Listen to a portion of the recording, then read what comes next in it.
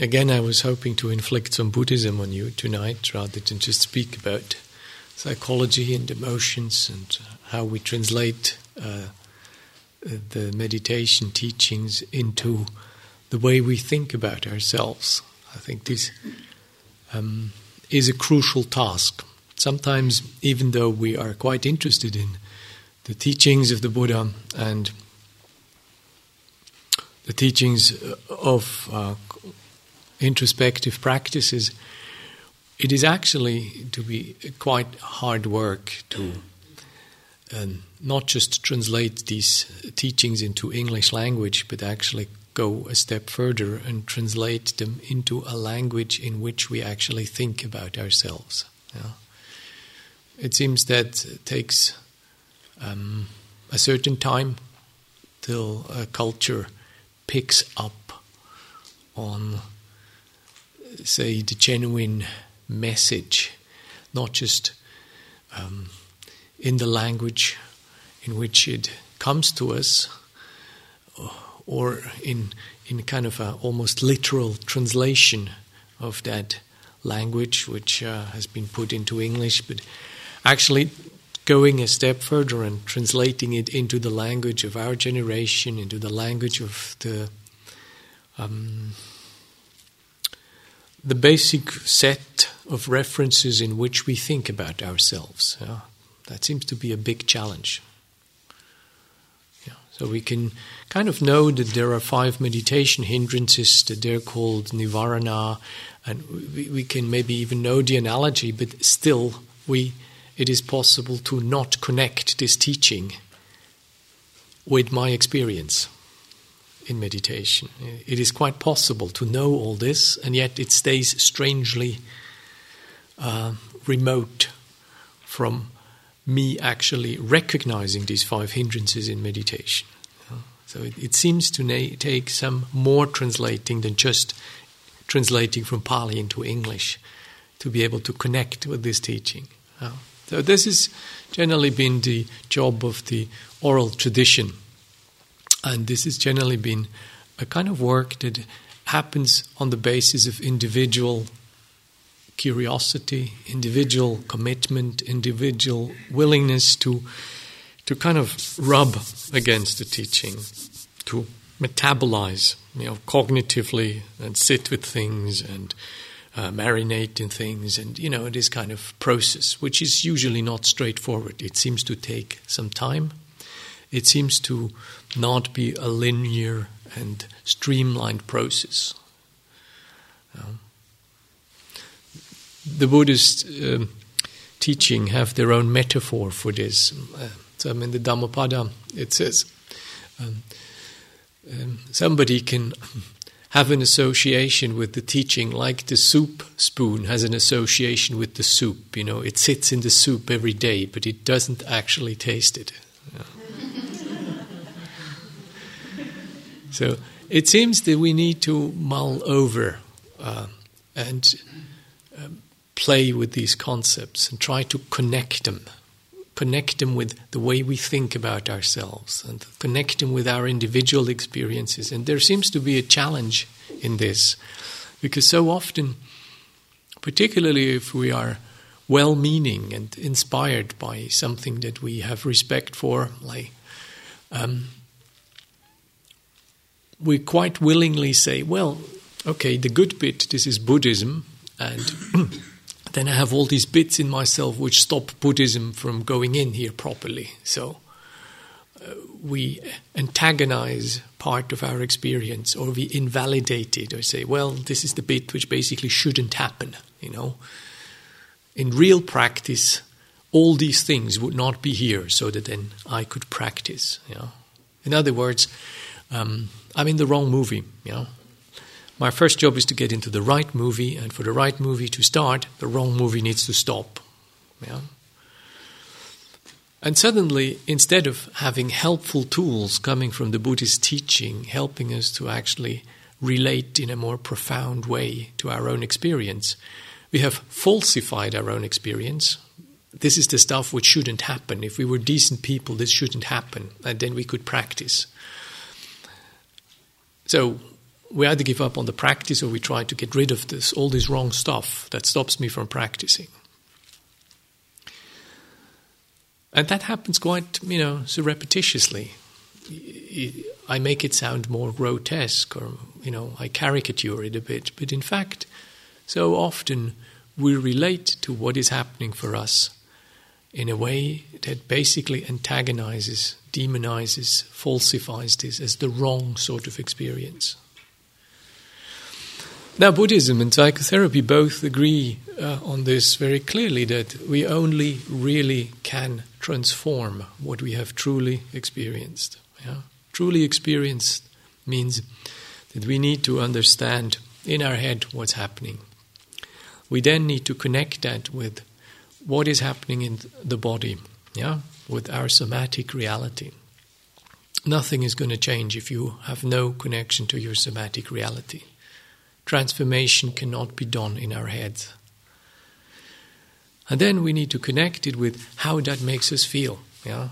We need to connect something we have understood with the somatic reality and with an emotional quality. Yeah? Sometimes, ideally, these things happen together. Yeah? You have an insight, the insight immediately brings a sense of bodily release, and then you have an affective change. Yeah? That's the textbook situation. The practical situation seems to be a bit more tricky, Sometimes you have an insight, and then 10 years down the road, you get the corresponding physical experience, and then after a little break and a pause and maybe some therapy and a few other things that happen in your life, you connect the dots and come to your emotional comprehension of what has taken place. Yeah? So,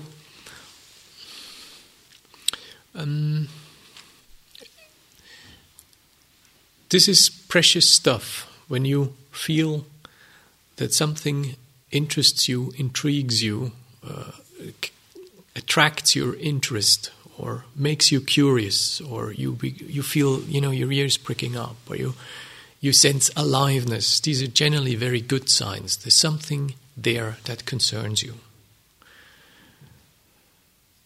If you feel tempted to think that you need to get rid of so many things before you seriously can practice, be careful to believe that. It's a very understandable thought, but be careful to believe that. I venture to claim that you're in the right movie. Yeah? Whatever you may think of this movie, I venture to claim that this is the right movie. Yeah? You don't need to get into another story. You need to make friends with this story. Yeah? That's the task. That is practice. Yeah? Not trying to get rid of the sleepiness before you can practice, but be with the sleepiness. That is the practice at this moment. It will not be always like that. But until you're willing to do that right now, until you're willing to face how your practice is unfolding, until you're willing to take that up, it will not actually transform. It will just, if you manage to push it away, it will just go away and wait till you're off guard, and then it'll come back again. So, for tonight, I wanted to say something about the Brahmaviharas, or the 4 Appamanyas, the Immeasurables we recite every evening. Yeah, you have seen on your sheet. These are very terse, basic meditation instructions, which are culled from the Buddha's teaching, straight out of the Pali Canon. And I would like to explain some more about these qualities, because they seem still not famous enough in the Western understanding of what Buddhism has to offer. These 4 Brahmaviharas, let's start with the name. Brahma is a Vedic god, a Vedic deity, which is a creator deity. If you want to establish him, it's generally sort of a masculine deity. It is a deity that is associated with the realm of light. Yeah? It is not your run-of-the-mill deity in the Indic pantheon. It's quite a lofty sort of character. So the Buddhists have taken, like they have done with many things of the Vedic tradition, they have taken these Vedic gods and said, they're very important, and then they placed them in a sort of side altar. They also subjected them to impermanence. Now, that's one of the things they've done to it. They said, well, you're important, but you're also impermanent. So in Buddhist cosmology, Brahma is a devata, is a deity associated with a particular degree of refinement, effusive in light, incredibly endowed with longevity, very attractive, radiant sort of existence. And Brahmavihāra basically means that we abide in the quality of heart we experience in similar vein, like a Brahma god. One of the things Brahma gods do, they are immeasurable in their radiance. So our heart, when truly imbued with a Brahmavihāra, is immeasurable in its loving kindness, immeasurable in its compassion, immeasurable in its capacity to be joyous with others, immeasurable in its equanimity. I don't know how it is for you, but for me this holds a certain degree of attractiveness. There are many moments a day, and in my life I do not experience myself in this kind of unlimited, radiant effusiveness. There are moments I feel other things happening in my life. So this holds a certain degree of attraction. Now, Buddhist tradition, particularly earliest Buddhist tradition, has latched on to this teaching, or one aspect of this teaching, and has emphasized particularly the connection between these states of the heart and meditative deepening, meditative stillness. So there is a correlation between the jhanic stillness of mind, the experience of jhanas, and some of the cosmological equivalents in the many tiers of Buddhist devas. So that is one aspect which I'm not going to give much space tonight, because that's not the bit that interests me right now. Another aspect of these 4 Brahmaviharas is that the commentarial tradition of Buddhism has particularly picked up on the recommendation to make meditative exercises out of these Brahmaviharas. So if you read the big commentaries, then you have a lot of encouragement to use these Brahmaviharas as meditative exercises. For obvious reasons, a mind that is capable of loving kindness is a lot more likely to become quiet. These 4 Brahmaviharas are all credited with being facilitators for deep meditative stillness. As is quite obvious, if you have an angry mind or an aggressive, aversive mind or a greedy mind, such a mind is not going to become still, as you will have connected the dots from last night's meditational obstacles story. The mind that is preoccupied with the seeking nature, seeking stimulation, will have a kind of centrifugal force. It will move outwards. And this is the opposite of stillness. It is the opposite of quiescence, of being really stable. A mind that is preoccupied with aversion and not wanting things and is equally disquiet. 2-3 drops of vinegar in your blood and you will not be very peaceful. We all know that. A critical mind is not a peaceful mind. A critical mind does not really become very smooth and very still easily.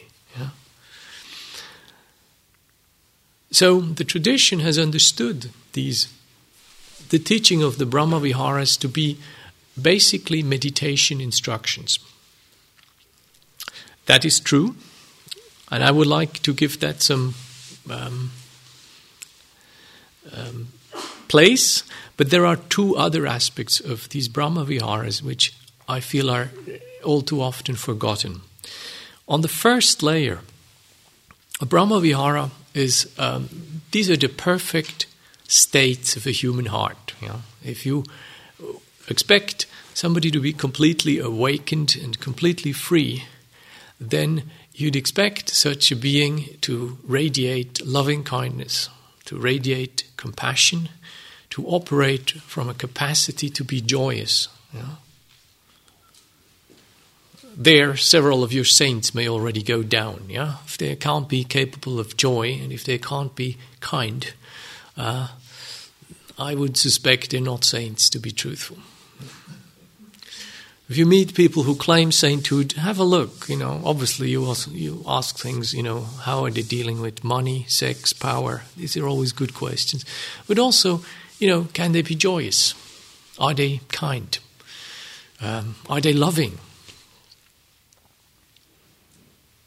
Can they be equanimous and in relationship? Yeah, it's easy to be equanimous and be in sort of a zero relation state. Yeah, I can be quite equanimous in such a state, insulated and cut off, and not in connection. That's quite easy to be equanimous, but being able to be equanimous and in relation, now that is something else. That is a virtue. So these states are what is to be expected of somebody, of a human being that is completely free. Yeah? So these are the natural expressions of a freed and awakened heart. So that's important to get that clear. Then, on a very different level, at the very other end of the spectrum, these four qualities, metta, karuna, mudita, upekkha, are deep down in our mind. They are available. They are the foundation of what makes us human beings. Yeah. Maybe they're forgotten, maybe they're not developed, maybe they're partially covered over with other things, but they are there. You cannot lose them. Yeah. That is important to understand. Buddhist psychology, Buddhist teaching is predicated on the firm conviction that human beings are capable of love, capable of compassion, capable of joy, and capable of being equanimous and serene in that. Now that is kind of comforting to know you don't have to invent this, or you don't have to kind of work this all out in your meditation. Yeah, you don't have to actually kind of cook it up. You know, you can rest assured that deep down in the blueprint for your mind, kind of hardwired into your humanity, are these qualities available. You know, and that is very important. They're not virtues at that level. They're not meditational objects. Yeah, they are. On one hand, these Brahmaviharas are boundless, as the word says. The other word for Brahmavihara, by the way, I think our sheet has, you see, it's called appamanya, which means immeasurable. It is not limited. Yeah. These qualities are, on one level, they are boundless. Yeah. They cannot be limited. On another level, they're universal. Yeah. Although they are part of your build up, they are not actually limited in your in how they can be applied, and they're there in all beings. All beings can be the recipients of this state. So you couldn't really call them emotion at that level. It's more like there are four profound modes of expressing universal empathy. That's the clincher. The Brahmaviharas are the practice for the human realm. Brahmaviharas are the things that actually hold our relational world together. They're all different modes of being in empathetic relationship with other human beings.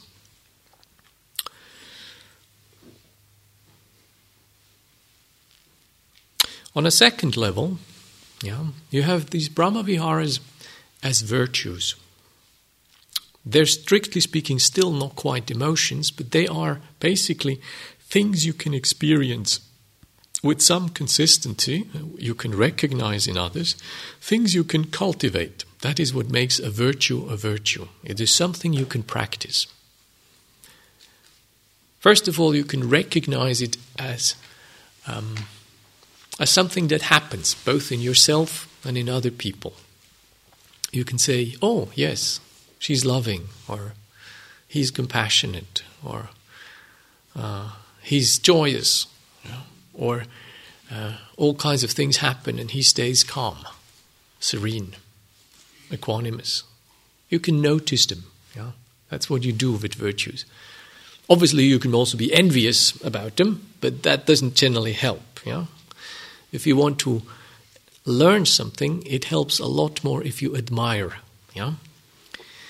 Admiring and being envious is often triggered by the same experience. Some of us, when we see goodness and success in other people's life, our first spontaneous reaction is not necessarily joy. It may be envy.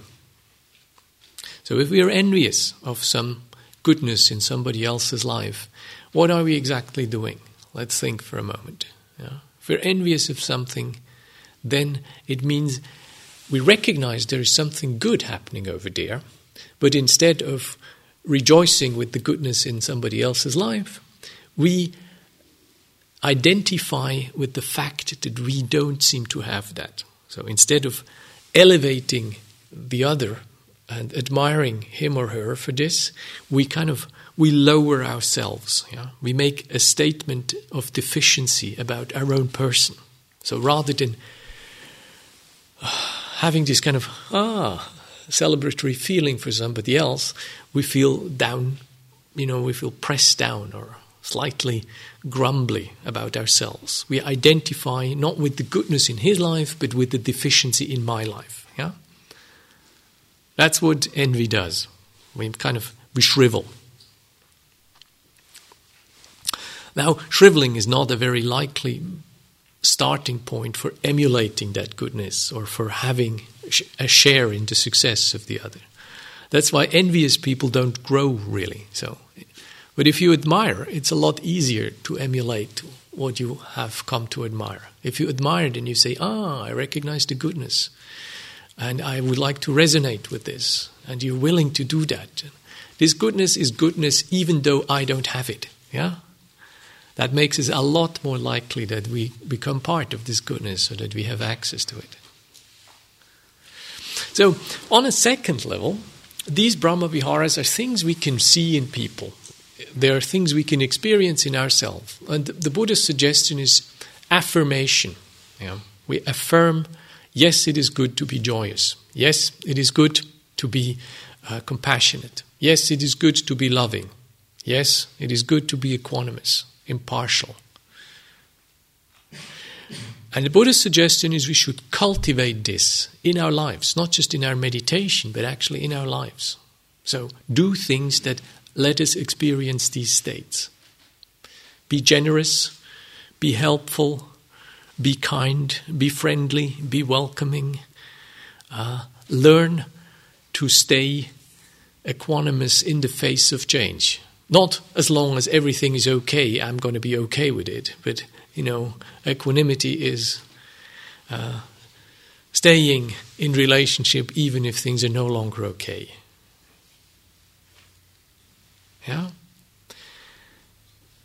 So let's have a quick look at the words. Metta, Maitri means love. There are many words for love in Pali and in Sanskrit, and metta is love that derives etymologically from friendship. So it is a profound kind of friendliness. If you want to translate that into a meditative attitude, because metta is something you can have for yourself, for the object you are concerned with, for the process. Yeah. So you can have metta not just with your loved one, but you can have metta with the pain in your knee. That means you can have metta for the pain itself, metta for the knee that has the pain, metta for the leg of which the knee is part of, metta for the mind that is angry with the pain in the knee and feels helpless. You can have metta for all of it, you know. In fact, I would recommend this, you know. Have metta for the lot. You know? The pain, the afflicted organ, the afflicted mind that struggles with the pain.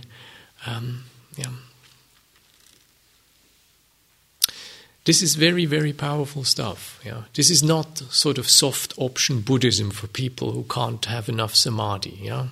That's what I believed. You know, this kind of, this is kind of soppy Buddhism bit. This is people who are not kind of, just don't have the sharpness to cut through. It's indispensable. It's not a comfort. It's not a solace. It's not the kind of populist Buddhist bit. Don't buy that. It is the bedrock for growth. It is the bedrock for maturity. The bedrock for development. It is the bedrock for anything that is whole and healthy in human minds, in human lives. Unless this is there, you have the mess you have in our health systems currently here in the West. Nobody really speaks much about health. Speaking about health is a financial, political decision. It has nothing to do with human health. When we speak about health politics, we speak about how do we distribute money for institutions and individuals who cope with pathologies. We have very little to say about health. Our institutions who are preoccupied with safeguarding our health are preoccupied with the opposite. They're preoccupied with pathologies. We're not very good at this.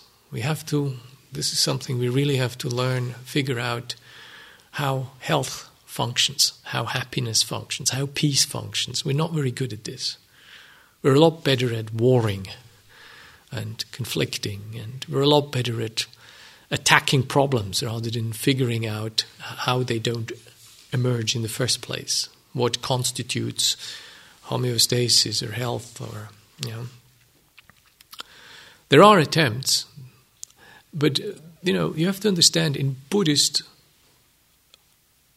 vision of what human beings are capable of, this is indispensable. This is the bedrock.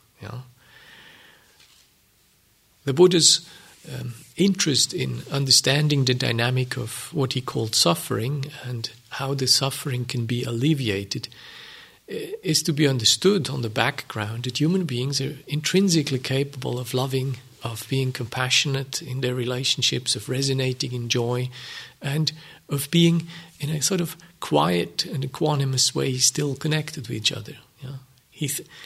And all the Buddhist techniques make no sense whatsoever unless you're willing to acknowledge this bedrock. As a vision of health, as a vision of growth, as a vision of liberation. So we have these 4 Brahmaviharas at the very bottom of our mind. Even in the most deluded individual, they are there.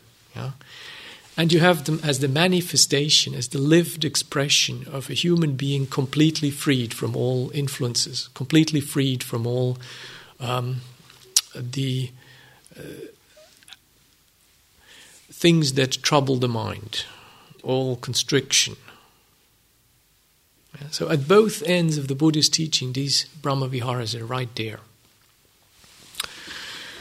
So I started off with the first term. Let me go back to the second. The second one is called karuna, or the older, maybe more common word in Pali is anukampa, which means trembling along with. Kampati means to tremble, and anukampa means trembling along with others. So imagine a heart that trembles with others.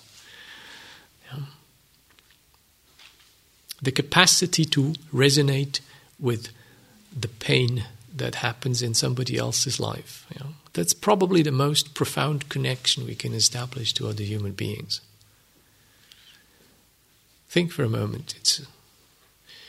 It's easier to relate to somebody else's pain than to relate to somebody else's joy.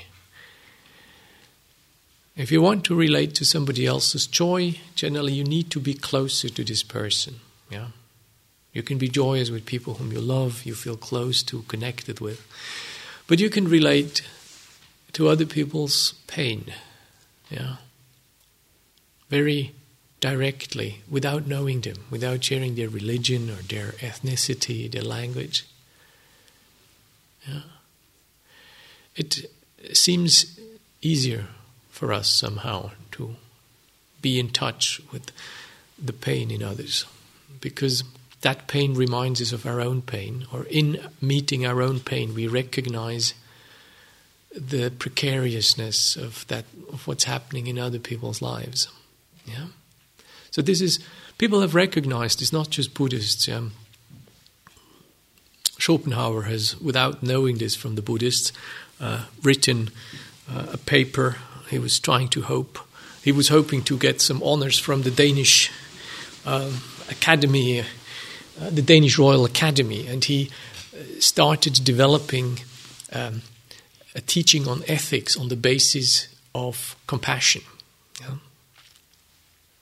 He didn't get the honors because he couldn't refrain from having a few acrimonious goes at a guy he didn't like in his time, and the Royal Danish Academy didn't really honor that. But the teaching, the actual concept was very, very touching, you know.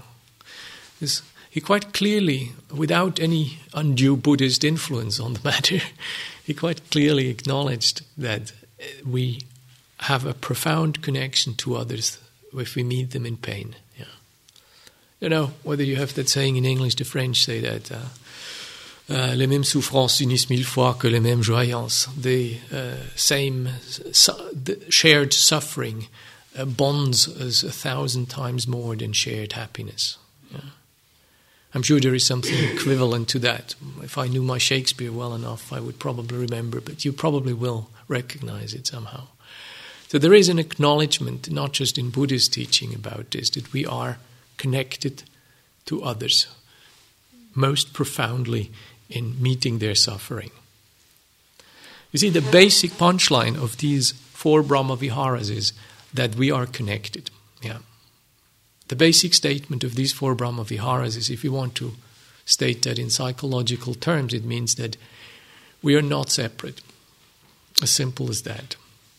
Or there is no happiness for me without you being happy. Yeah. You being part of my happiness. And in turn, when I am with you in this, and then your pain and your joy is with me as well. Yeah. So the first one is a fundamental gesture of interest, of welcoming, of acceptance, of going toward, of being available. You know, if you wanted to translate these Brahmaviharas into meditative attitudes, then the first one is the attitude of actually receiving. Yeah, that's what we do when we feel the breath, when we welcome the breath, when we connect with our state, the body's experiences. That's what we do when we receive, when we're doing the Tai Chi. You know, we have countless gestures of receiving. That's when we let somebody touch us. We give our attention. We inquire after his or her health. We resonate with them. Yeah? The second one, karuna, anukampa, this trembling. The good word, actually, I think compassion is pretty good. It means I'm suffering with you. Yeah.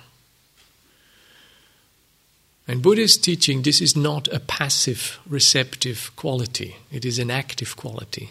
Yeah. Tibetan tradition, the Bodhisattva of compassion, Avalokiteshvara, has he's not just got a lotus plant in his hands and the mala beads. He's also got, bow and arrow and hatchet, and he's a pretty active sort of guy.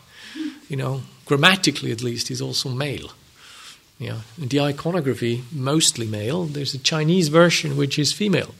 Yeah, Kuan Yin, here she is. Yeah, and you see in her tiara, she's got Amitabha Buddha. So she's got the Bodhisattva of compassion listens to the sounds of the world. That's one of the translations, or for one of its epithets. There's a big difference. He or she listens to the sounds of the world. He or she doesn't necessarily believe the sound of the world. You notice there's a subtle difference there. The capacity to listen and the capacity to believe are not the same. You can listen to things without believing them. And it behoves a meditator to make this distinction. You want to listen to what's going on in your mind. You don't want to believe everything.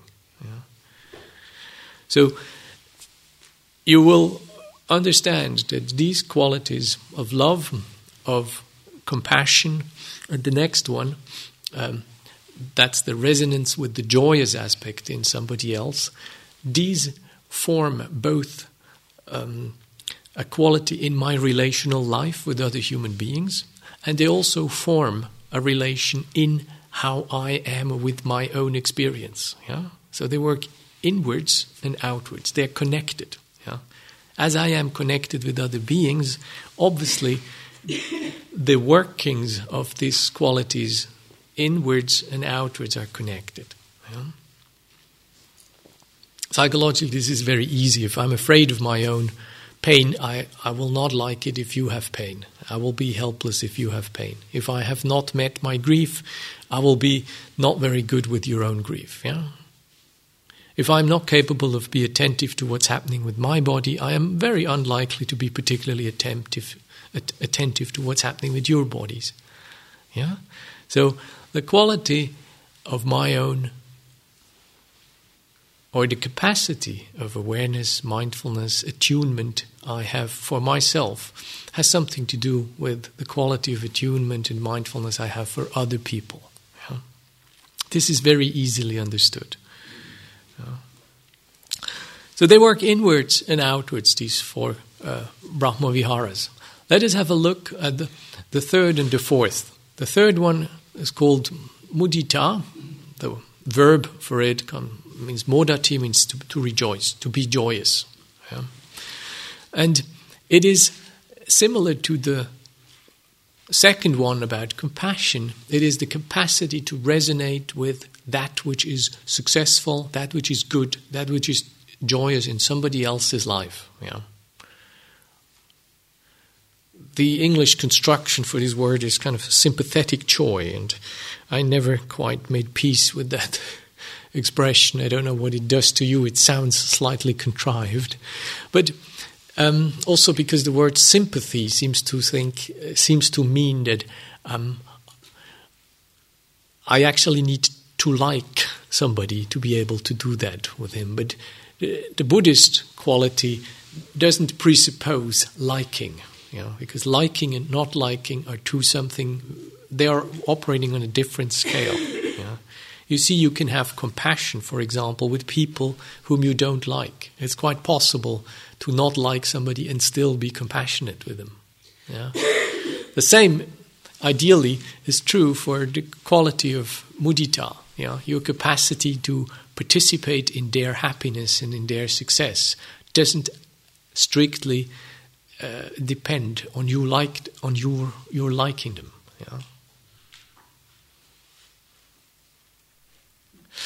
Now, if we translate that into, say, a meditative attitude, compassion means I'm getting in touch with that which is painful.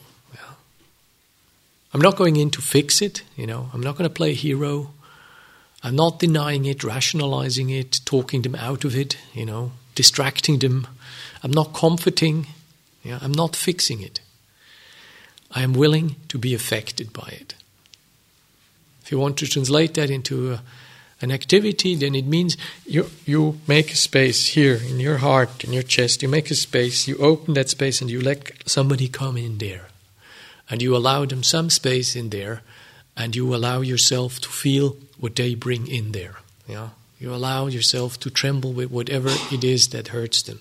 That is what compassion as a relational quality seems to be doing. That's not the end of it. It's not about just feeling others' pain. It's about alleviating others' pain, averting others' pain. If you cannot alleviate or avert, you can at least comfort them. If you cannot comfort, then you at least cannot leave them alone with it. Yeah? So the Buddha, or the Bodhisattva of compassion, is an active symbol. It is speaking of compassionate activity, not feeling tremendously concerned and helpless in resonating with others' suffering and other helplessness. It's not just a kind of resonance body for pain. It is the profound wish to alleviate that pain, to do something about it. Some of you may be having a Catholic background, and traditionally Mother Mary has done that job. The Buddhist notion of compassion is a bit different because it is generally the force that helps and not just comforts or bears, but actually goes out and does actively minimize or alleviate the suffering of others. Yeah? So it's not just the gentle but helpless, the soft but basically inactive receiving part. So if you have theologians in here, forgive me, maybe this is a bit crude, but I have always felt that this is lacking in Mother Mary. Yeah? She's very good at bearing things and hanging in there, but very little sort of going out and saving sentient beings, as we expect Kuan Yin to be doing, or Bodhisattva Avalokiteshvara.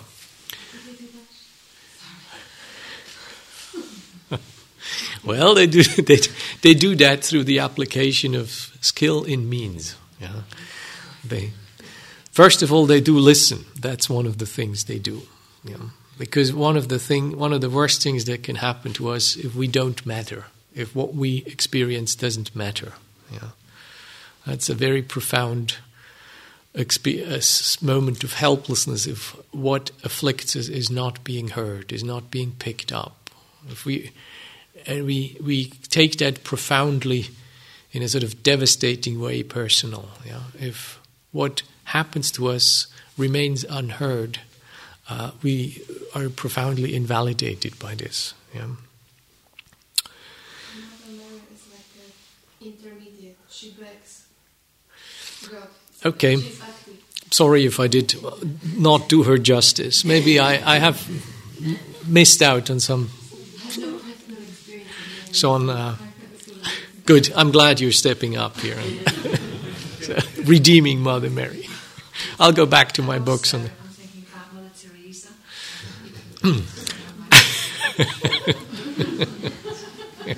Yeah, I notice a sort of hopping from the iconography to the personification with a mother figure, and from Mother Mary to Mother Teresa. So we seem to kind of move slightly outward from the quality. But thank you for taking up the defense of Mother Mary. Let me go back to the capacity to resonate with joy. Yeah? That is one way we participate in other people's lives. We participate. Yeah? Much of our life is about connecting. Even if you think of yourself as an independent, autonomous human being, actually you are not independent. Yeah? And you are also not autonomous. We all, however autonomous you believe yourself to be, we depend. Historically, we depend. Developmentally, we depend. We learn through relating to others to know ourselves better. We discover ourselves in relationship to others. If you look at actually what we do, developmental psychology has some clear ideas about this, that we actually very, very much preoccupied with relating, establishing bonds, establishing links, establishing reliable, attuned, valid kind of consistent relationships is a crucial interest in our development. Obviously, we like to be fed and clothed and, this kind of thing as well, but that alone doesn't do the job. It's very clear. So, these Brahmaviharas are states of universal empathy, are qualities of the heart, inbuilt qualities. Then there are virtues which we can affirm, which we can strengthen, which we can develop, which we can encourage others to dwell in, which we can find out what brings them about, and as I hope to tell you, which have enemies, which we can identify. The last one of these Brahmaviharas is called Upeka, or Upeksha, which means the word underneath it is a verb saying something like looking across. It implies both impartiality, sort of an equal looking, and also things are being decked out in front of me. I can see all of it. I have a perspective. Tradition speaks of these 4 Brahmaviharas in 4 analogies using mother. Mother images. The first one for metta is a mother rejoicing in her newborn baby. She's happy. She is completely focused on this child. She is very much there, and she is in a sort of blissful connection with it. Highly attentive, completely attuned to its needs, its noises, its how it manifests. Completely available. That, I think, is the crucial element. The second image, that of compassion, is the concern and the activity of a mother whose child has fallen ill. She does everything to make that child healthy again. That may mean she is there. That may mean she procures medicine. That may mean she organizes expertise. That may mean she sacrifices her sleep. That may mean she's a mixture of smart and patient and caring and, maybe even strict for some things. If the child is not supposed to eat So she does everything to alleviate the suffering of a child. Whatever that everything may practically entail. But again, the focus is very clear, establishing a painless state for this child, establishing the well-being of this child again. The third image for mudita is the image of a mother rejoicing in the successes of her growing child. Knows how to tie shoelaces, goes to school, brings home the first good notes, grows up, this kind of thing. Successes, the, what's the word, épanouissement, the kind of expansion, the basically is kind of flourishing. That's the word. The flourishing of a kid. That joy is mixed with pride and with a sort of validating, affirming quality and being touched by what makes the child happy.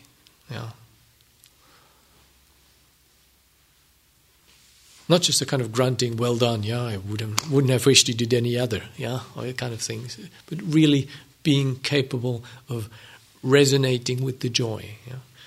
Some people can't do that. I'm sure you know people who can never praise, or who can never be really sort of unflinchingly giving or unflinchingly good-natured. Some people just say kind of, even if the best of all eventualities happen, they kind of say, well, that was the least that could happen, really. People who can never thank you, for example, or such people. So being able to pick up on somebody's success or happiness or just fortune is a capacity. That's the mother who rejoices with the successes and the fortune of her child. The fourth one is the tricky one. It is a mother who senses her grown-up children need to be let go of. Yeah. Now the mother knows a lot of things better than the child does, because the child is just, adolescent. At the same time, the mother knows she can't make the decision for the child, even though she would probably make better decisions. Yeah. At least that's what the mother will definitely believe. She knows she has to trust that what the child has learned from her is active, even though she doesn't make the decision. Yeah? So she's right up there, wishing well for the child, hoping the child would be wise and astute, and yet at the same time knowing very clearly that she cannot interfere. Yeah. She needs to be there as a backup, but she needs to let the child make its own experiences. Yeah. So that's the equanimous bit. Yeah. Equanimity is a relational aspect. This is important to understand. It doesn't mean I don't bother anymore. Nothing can happen that really throws me off. That's not equanimity. That is its near enemy, called indifference. Yeah. Equanimity is probably one of the most misunderstood teachings in Buddhism. It is crucial that you understand this is still me being in relationship to something. It doesn't mean I am isolated, and because I'm isolated, nothing bad can happen to my stillness anymore. That's sometimes what meditators would like to do. They like to go someplace where nothing can hurt them. And they like to stay there as long as possible. And go there at will and stay there at will as long as they would like. This is perfectly understandable. This may even be a very useful trick. But it doesn't really help you grow very much.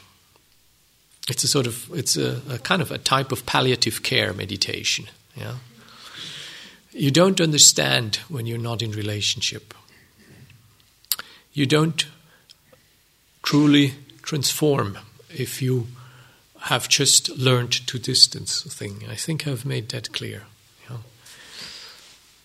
It's a very interesting image that we can only truly transform what we are willing to actually have as experience. Yeah. We cannot transform things that we have not arrived at. Yeah. The very first Noble Truth asks us to be in touch with suffering. It doesn't ask us to avoid suffering at all cost. Yeah. The way to transform suffering and to transcend suffering is not to avoid it at all cost. It is to understand it. Yeah. Unmistakable in Buddhist language, right there in one of the first sermons of the Buddha, he says, this noble truth of suffering is to be understood. That's a very profound statement, and psychotherapists will take heart in this because obviously meeting suffering is the place where we grow. Yeah. Buddhists would be quite happy for people to grow if they're not suffering. Yeah. There's nothing in Buddhist teaching which says we couldn't learn from happiness or bliss or so, but the practical experience, unfortunately, seems to teach me that basically when people are not having a relationship to suffering, they don't really have much motivation to learn. Yeah. So the pressure of suffering is obviously one of the things that most encourages us to learn and to grow. Yeah. If everything is fine, why should I change? Why should I try to wake up? I get what I want. Things are fine. So where's the problem? So it seems to be that we need a certain degree of urgency that comes from meeting suffering. And the radical step, and that's where Buddhist teaching is totally counterintuitive, it suggests that when we meet suffering, rather than turn away and hope it stops or try to repress or deny or distract ourselves from the suffering, Buddhist teaching suggests squarely we meet suffering. not head on like you would in a complete collision, but we relate to it and we are willing to actually understand it. Yeah. So upekkha is being in connection and yet acknowledging that there are things that are not in our power. Yeah. I have power to do things, but I don't have the power to change even tide, or I don't have the power to reverse the flow of rivers. I can affect a few things. I can put my chips on hedge my bets wisely and so forth. My powers are quite limited. Yeah? So upekkha acknowledges that I can befriend you, that I can support you, that I can connect you, I can hold you, I can counsel you, but I can't fix your life for you. Yeah? It acknowledges that there are conditions that are beyond my direct influence. And still, it wishes you well. It is staying within relationship. So, what are the enemies of these 4 Brahmaviharas? There are 2 enemies for each of the Brahmaviharas. One enemy is the near enemy. The near enemy is described as the guy who lurks right in front of your house, and while you still feel in safety, you do one step out of your house and he launches at you and catches you. Yeah. So the near enemy of each of these Brahmaviharas has a striking similarity to the Brahmavihāra itself. Yeah. The first Brahmavihāra of loving kindness, of profound friendliness, has as a direct near enemy greed. Yeah. Friendliness and loving kindness sees the good in something. Greed also sees the good in something, but with a slightly different motivation. Yeah.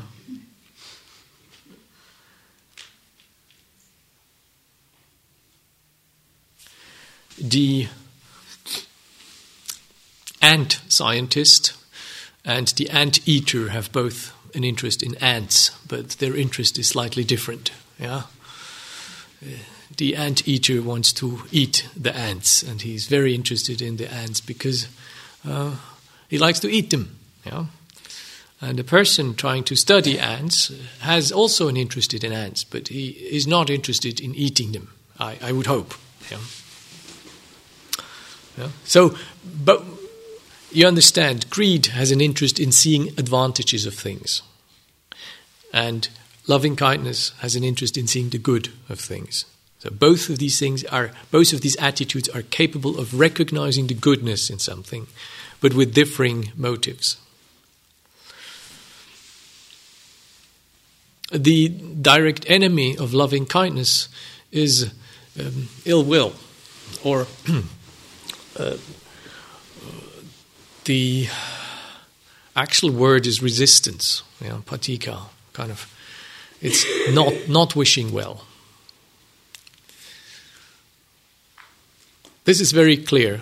By the way, the distant enemy, the far enemy, is like the enemy that waits for you in distant mountains. And when you're far away from home, he kind of attacks you and plays highwayman. So the far enemy is generally the opposite of the quality. In this case, the opposite of loving kindness, the opposite of well-wishing is not wishing you well. Holding a grudge. I'm not going to help. I don't care. To hell with her. So this is the direct opposing enemy. Sometimes we learn more about these Brahmaviharas by looking at their enemies. Yeah. The near enemy of karuna, of compassion, is what would that be in English? It is consternation. It is resonating with the pain, but being at loss. We cannot help. It is as if we fall into the same puddle. Yeah? We get lost in the same hole as the person we wanted to help or called for our help. We feel the emotional impact of the pain, but we lose our own ground to act. We lose our own capacity to help. We resonate emotionally, but we actually can't help. Yeah? We just we commiserate, but we don't help. We don't console. We don't act. That's probably the most crucial bit. We lose the capacity to act, to alleviate suffering, or to comfort, or to ameliorate the conditions. We just join it. Yeah? We become part of the misery. The far enemy of compassion is cruelty. Now, you may not think of yourself as particularly cruel, but let me assure you, we are more cruel than we like to admit. Yeah? While public and organized cruelty has basically has lessened in our days, sort of private and intimate cruelty hasn't really lessened. So sometimes we are cruel not just by things we do, but also by things we don't do. I forgot, there is a juridical term for, you have acts of commission and acts of omission, yeah? So, yeah. Sometimes our cruelty consists in not acting. Somebody comes and wants to apologize, and we just say, well, later, yeah. I'll let you simmer a little longer with your guilt and your remorse, and sorry. Yeah. Or we're particularly frosty, or we overtly so, or we just don't respond with our look, or we don't let somebody in. Sometimes we actively engender suffering for others. Yeah? We let them run into a problem that we could easily avert for them. Or we let them face their own horrors, yeah? Helplessness or darkness or rejection or whatever. If you know them well, you generally know their horrors, and you kind of engender it so that their horrors become alive for them somehow, and you let them in there for a little longer than need be. So sometimes we're more cruel than we would like to admit.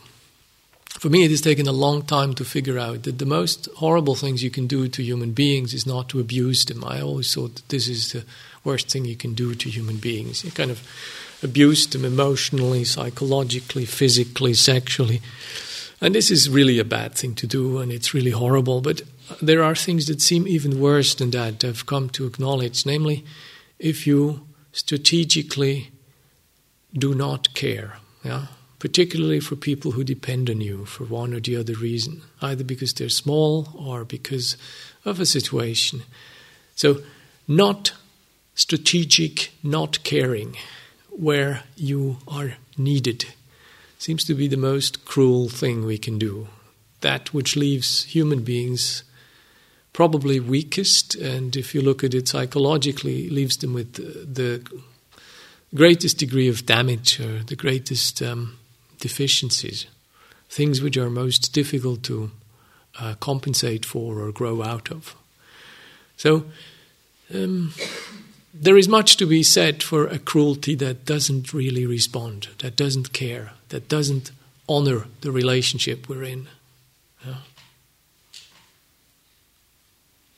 Sometimes the cruelty doesn't seem to come mostly from the people who actively pursue our unhappiness or our suffering, but it seems to come from the bystanders who exactly see what's going on, but who collude with the perpetrators by not naming or by not owning up or by not helping or by not going public. Yeah. Sometimes, a perpetrator could be easily handled and managed and stopped from doing what he or she does if there weren't a few guilty bystanders around who keep silence or kind of keep loyal or believe they're doing some higher good a favor by basically letting it happen without interfering. So cruelty can have many faces. Be wary. If we speak of cruelty, don't too easily dismiss the possibility that you too could be cruel.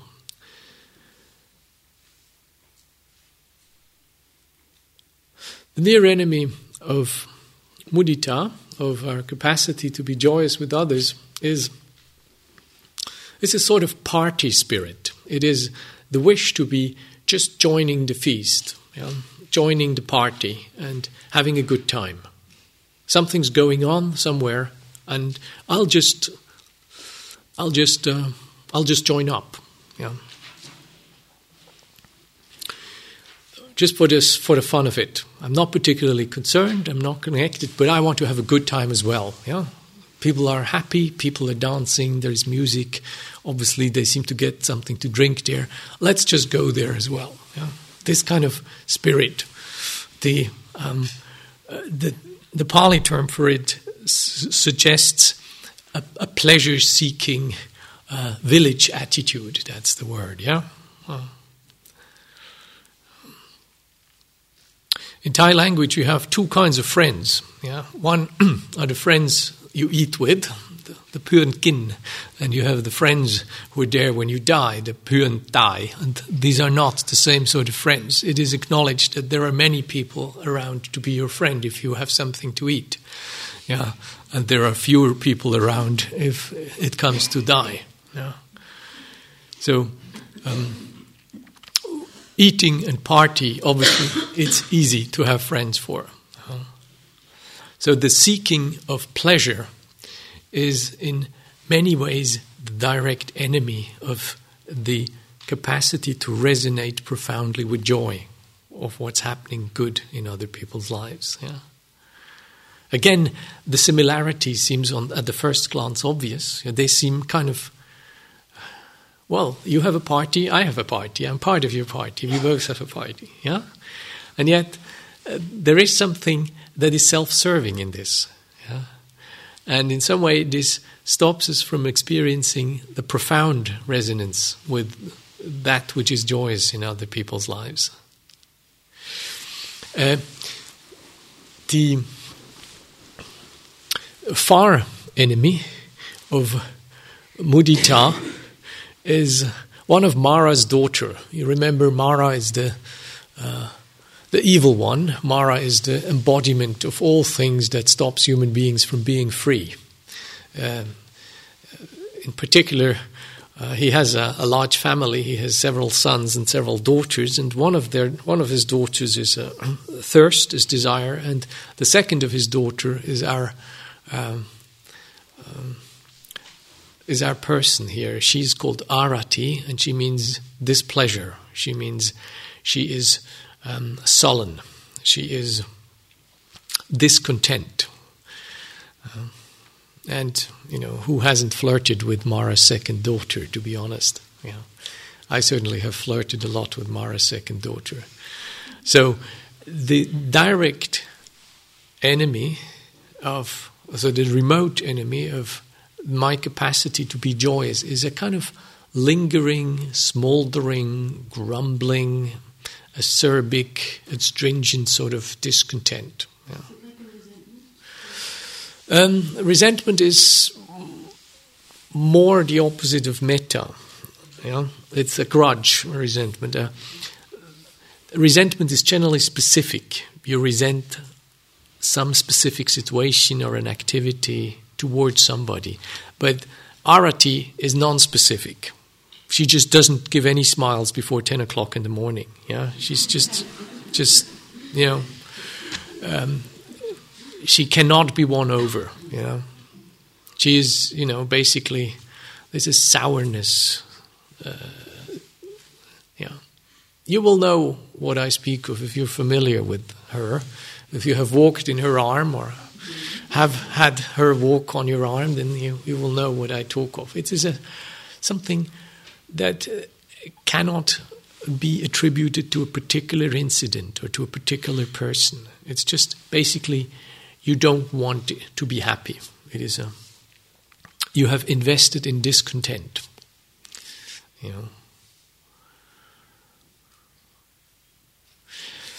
Our near enemy of equanimity, serenity, is the indifference.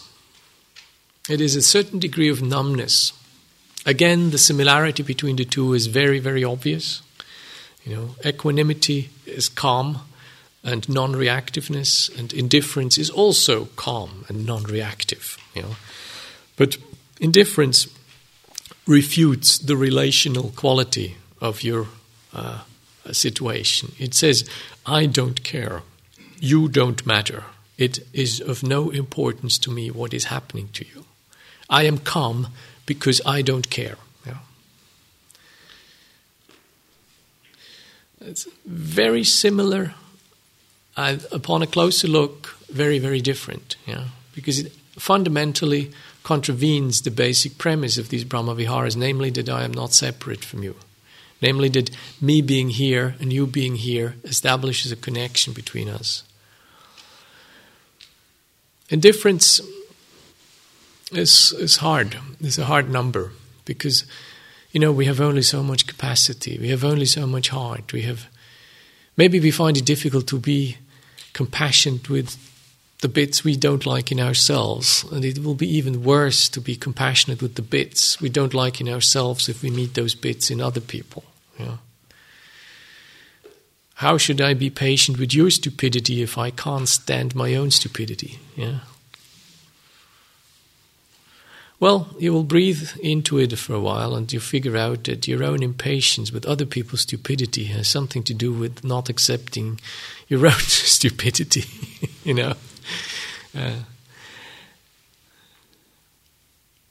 The direct remote enemy of the fourth of these Brahmaviharas we have already met. It is the one, it's a double one. It is both the greed, we know from the enmity of metta, from loving kindness, and it is the ill will or the grumbliness, the grudge from the second of the Brahmaviharas, from compassion.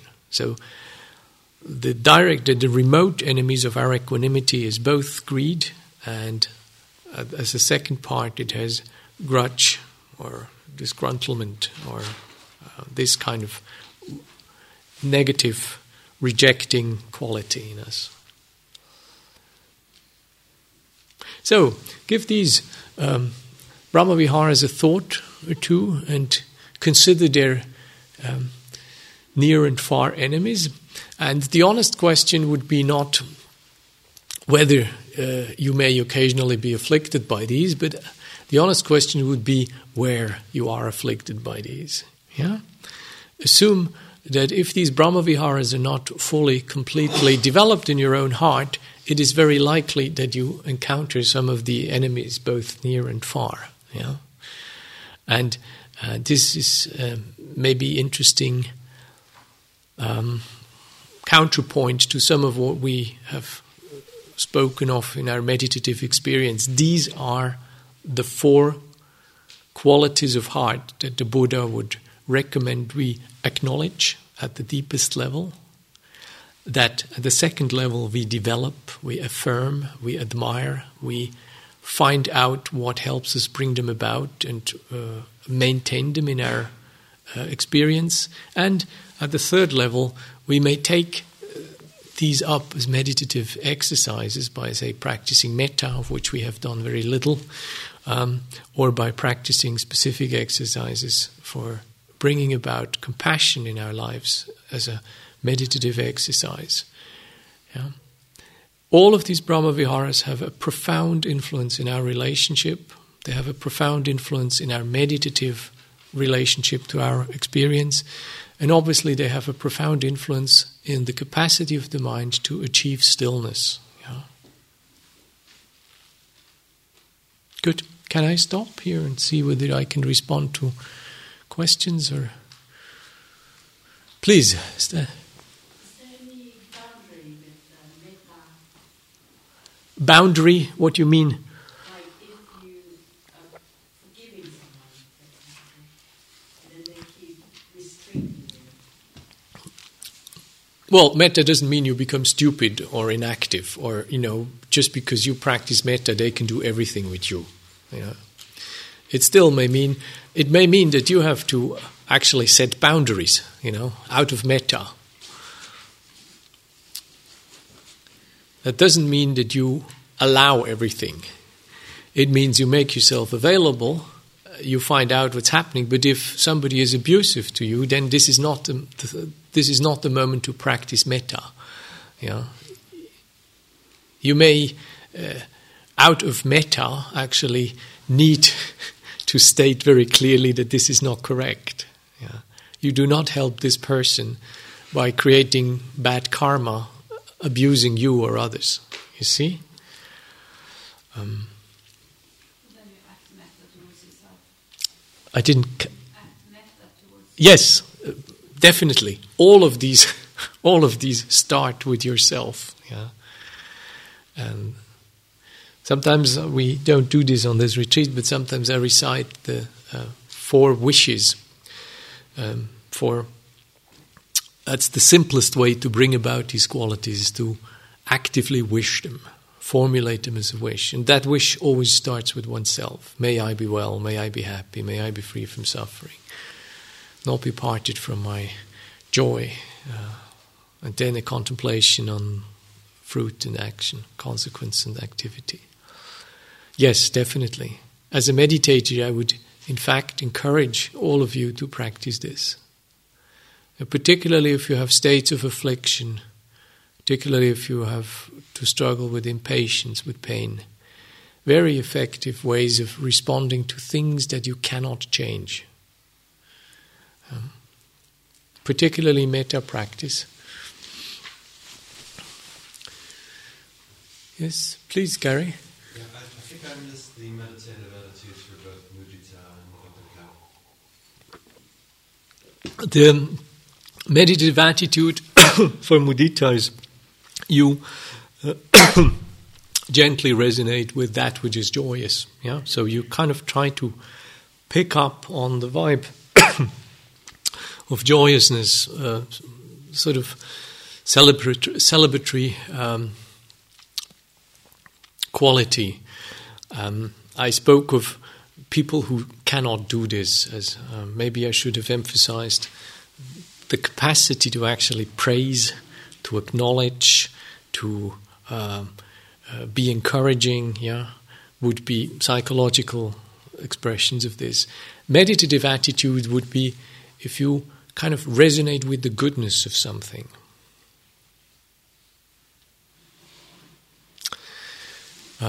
If you would say that to a human being, you would say something like, I delight in your being. How wonderful are you? I'm honored to be in your presence, or something like that. This kind of attitude, that can be more quiet, grateful, or it can be more jubilant. And the equivalent of this in your meditation would be feelings of amazement, awe, gratitude. This kind of climate would be expressions of mudita, your practice. Sometimes you can translate these 4 Brahmaviharas very simple in kind of exclamations. The first exclamation is how the profound wish, may all beings be happy. The second exclamation would be something like, how unhappy human beings are.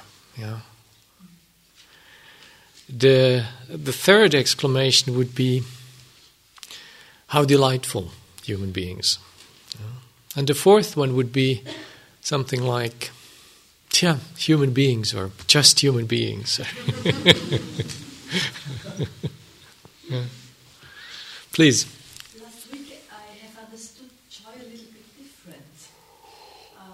As Kirsten said, she was emphasizing more awakening the joy in myself by, for example, generosity, or not being joyful with, but creating or awakening joy in myself. Well, that is another version of it. That's not strictly a Brahmavihāra, but you see, you have in meditation teachings, particularly in the Anapanasati Sutta, you have actually a stage which is called Abhipamodanang chittang, so gladdening the mind. You learn how to make the mind glad.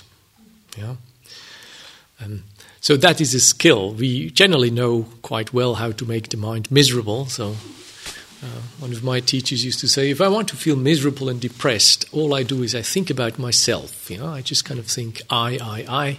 And if I follow those thoughts long enough, generally a couple of minutes, I feel miserable and depressed quite quickly. So we know how to make ourselves feel miserable, but we often don't really know how to make ourselves feel glad. Yeah? And I think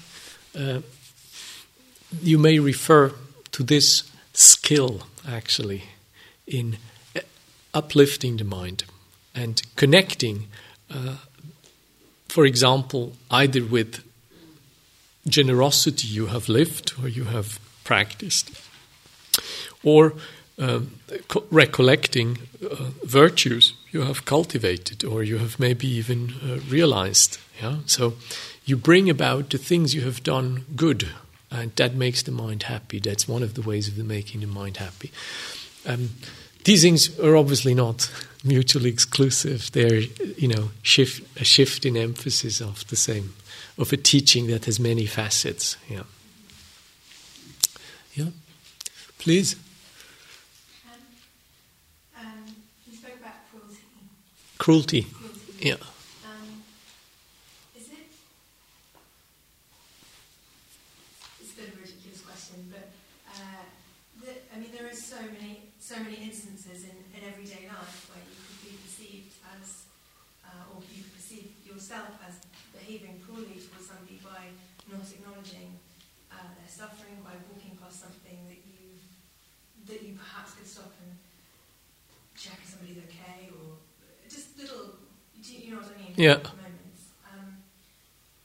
I just wonder how you can incorporate all of those moments into your life. Do you know there are so many of them? How do you distinguish between?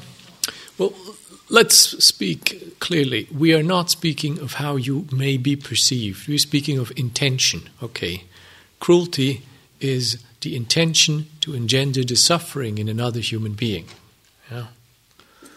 Now, the hallmark of whether you are practicing cruelty or not would be having a firm and clarified and distilled intention to engender suffering in other people's lives.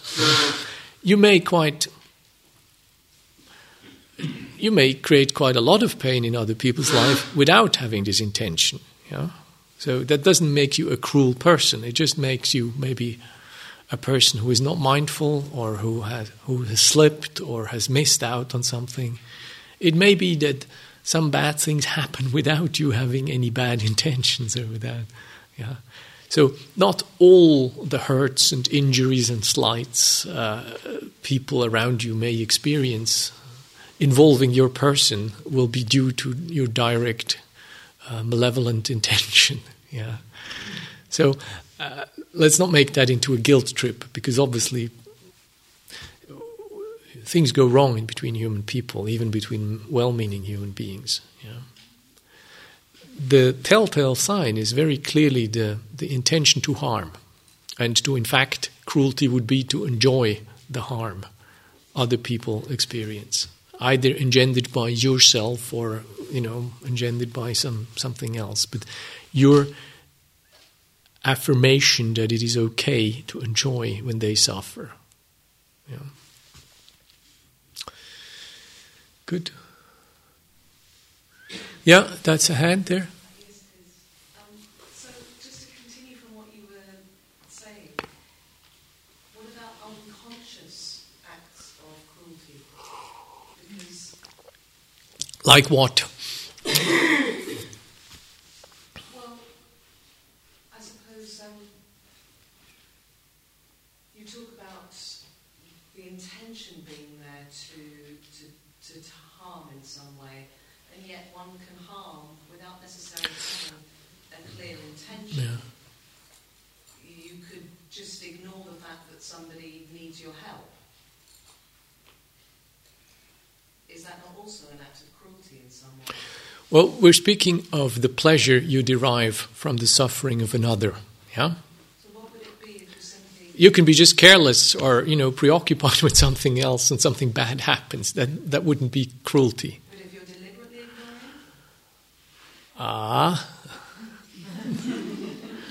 ignoring? Deliberately. You mean deliberately because you're too tired or you just can't engage with it at that moment? Yeah.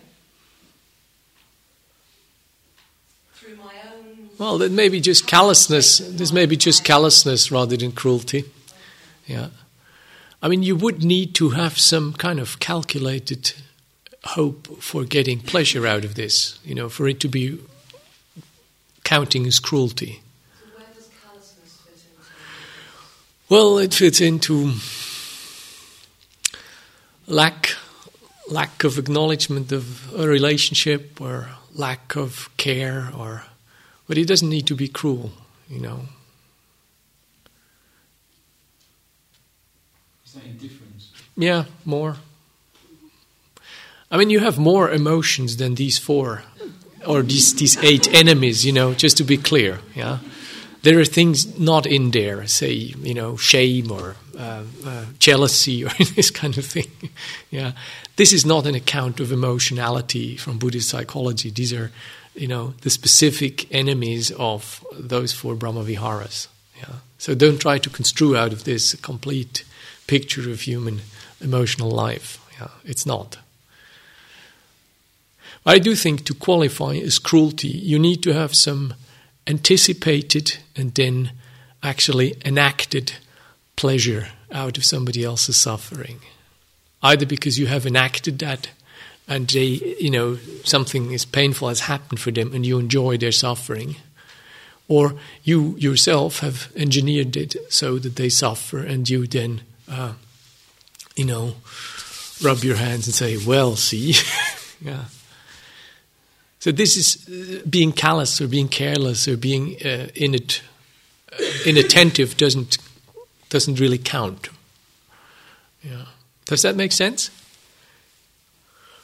Yeah. I suppose I'd like to be talking a little bit more about callousness then, because that seems equally cruel. Yeah. We need another retreat for that. Yeah, I hear the wish, but please understand I cannot go on much longer. Yeah. Good, Penny. I just wanted to follow up on Gary's question about meditative attitudes for the upekkha, right. Acknowledging conditionality. Yeah. There are things I can affect, there are things I can do, and there are things that are not in my doing. Yeah. While I can try, I have no guarantee that I can affect them. If you press me on meditative attitudes, it means being patient. It means being willing to acknowledge that even despite my best efforts, even despite my best attempts to bring something about, I may be obstructed. There may be obstructions that have to do with my psychological history. There may be obstructions that have to do with my karmic history. This thing is bigger than I may possibly understand right now. Yeah? And in the view of that, I am asked to be hovering, to be patient, to keep trying, to try to understand more deeply, to seek for help, to look for practical, skillful means, but also to rest somehow that things, even though they may not be as I like them, have in some way their rightness, that they are the product of conditions and that they depend on circumstances that I may not completely understand or I may not completely see. And the willingness to be holding that relationship even though I can't stir it or I can't fix it or it's beyond what I can affect. Yeah? See?